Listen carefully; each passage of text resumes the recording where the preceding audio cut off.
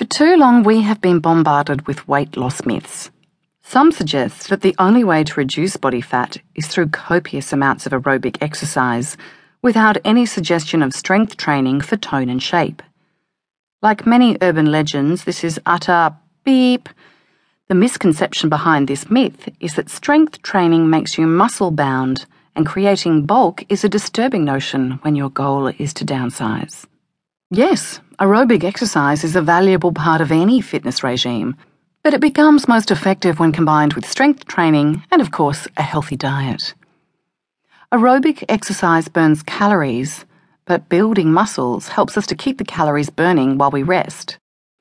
Even if you were able to walk or run for an hour a day, what about the other 23 hours?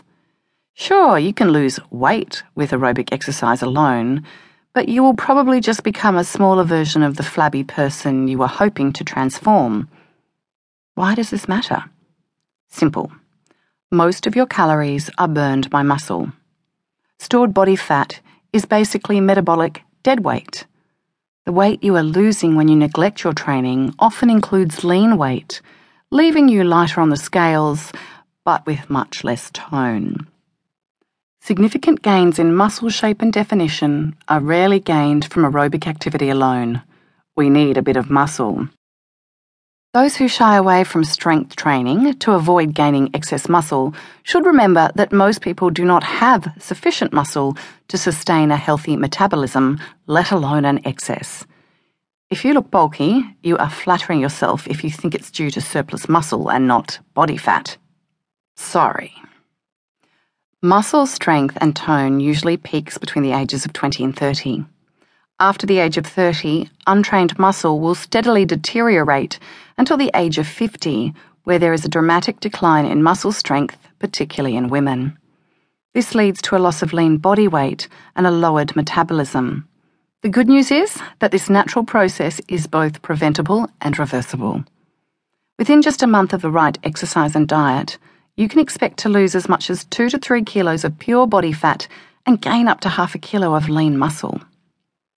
We are so conditioned to use the bathroom scales as a guide to fat loss, but lighter is not necessarily leaner.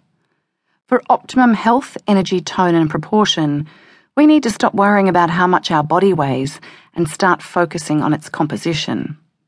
A healthy, but by no means average, body fat percentage is between 12 to 18 for men and 18 to 28 for women.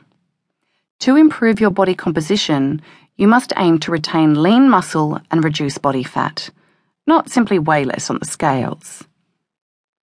Strength training stimulates muscle growth, which in turn increases your lean body weight, LBW, which directly affects your basal metabolic rate. The more muscle, the more calories you burn. So with a higher LBW, you will not only be able to consume more food without gaining excess fat, but you'll be burning calories at a higher rate, even while you watch TV. More weight does not mean a bigger body. If that were true, I would have to turn sideways to fit through the door. Increasing your LBW is about improving muscle tone and density, creating a more compact physique. The bottom line?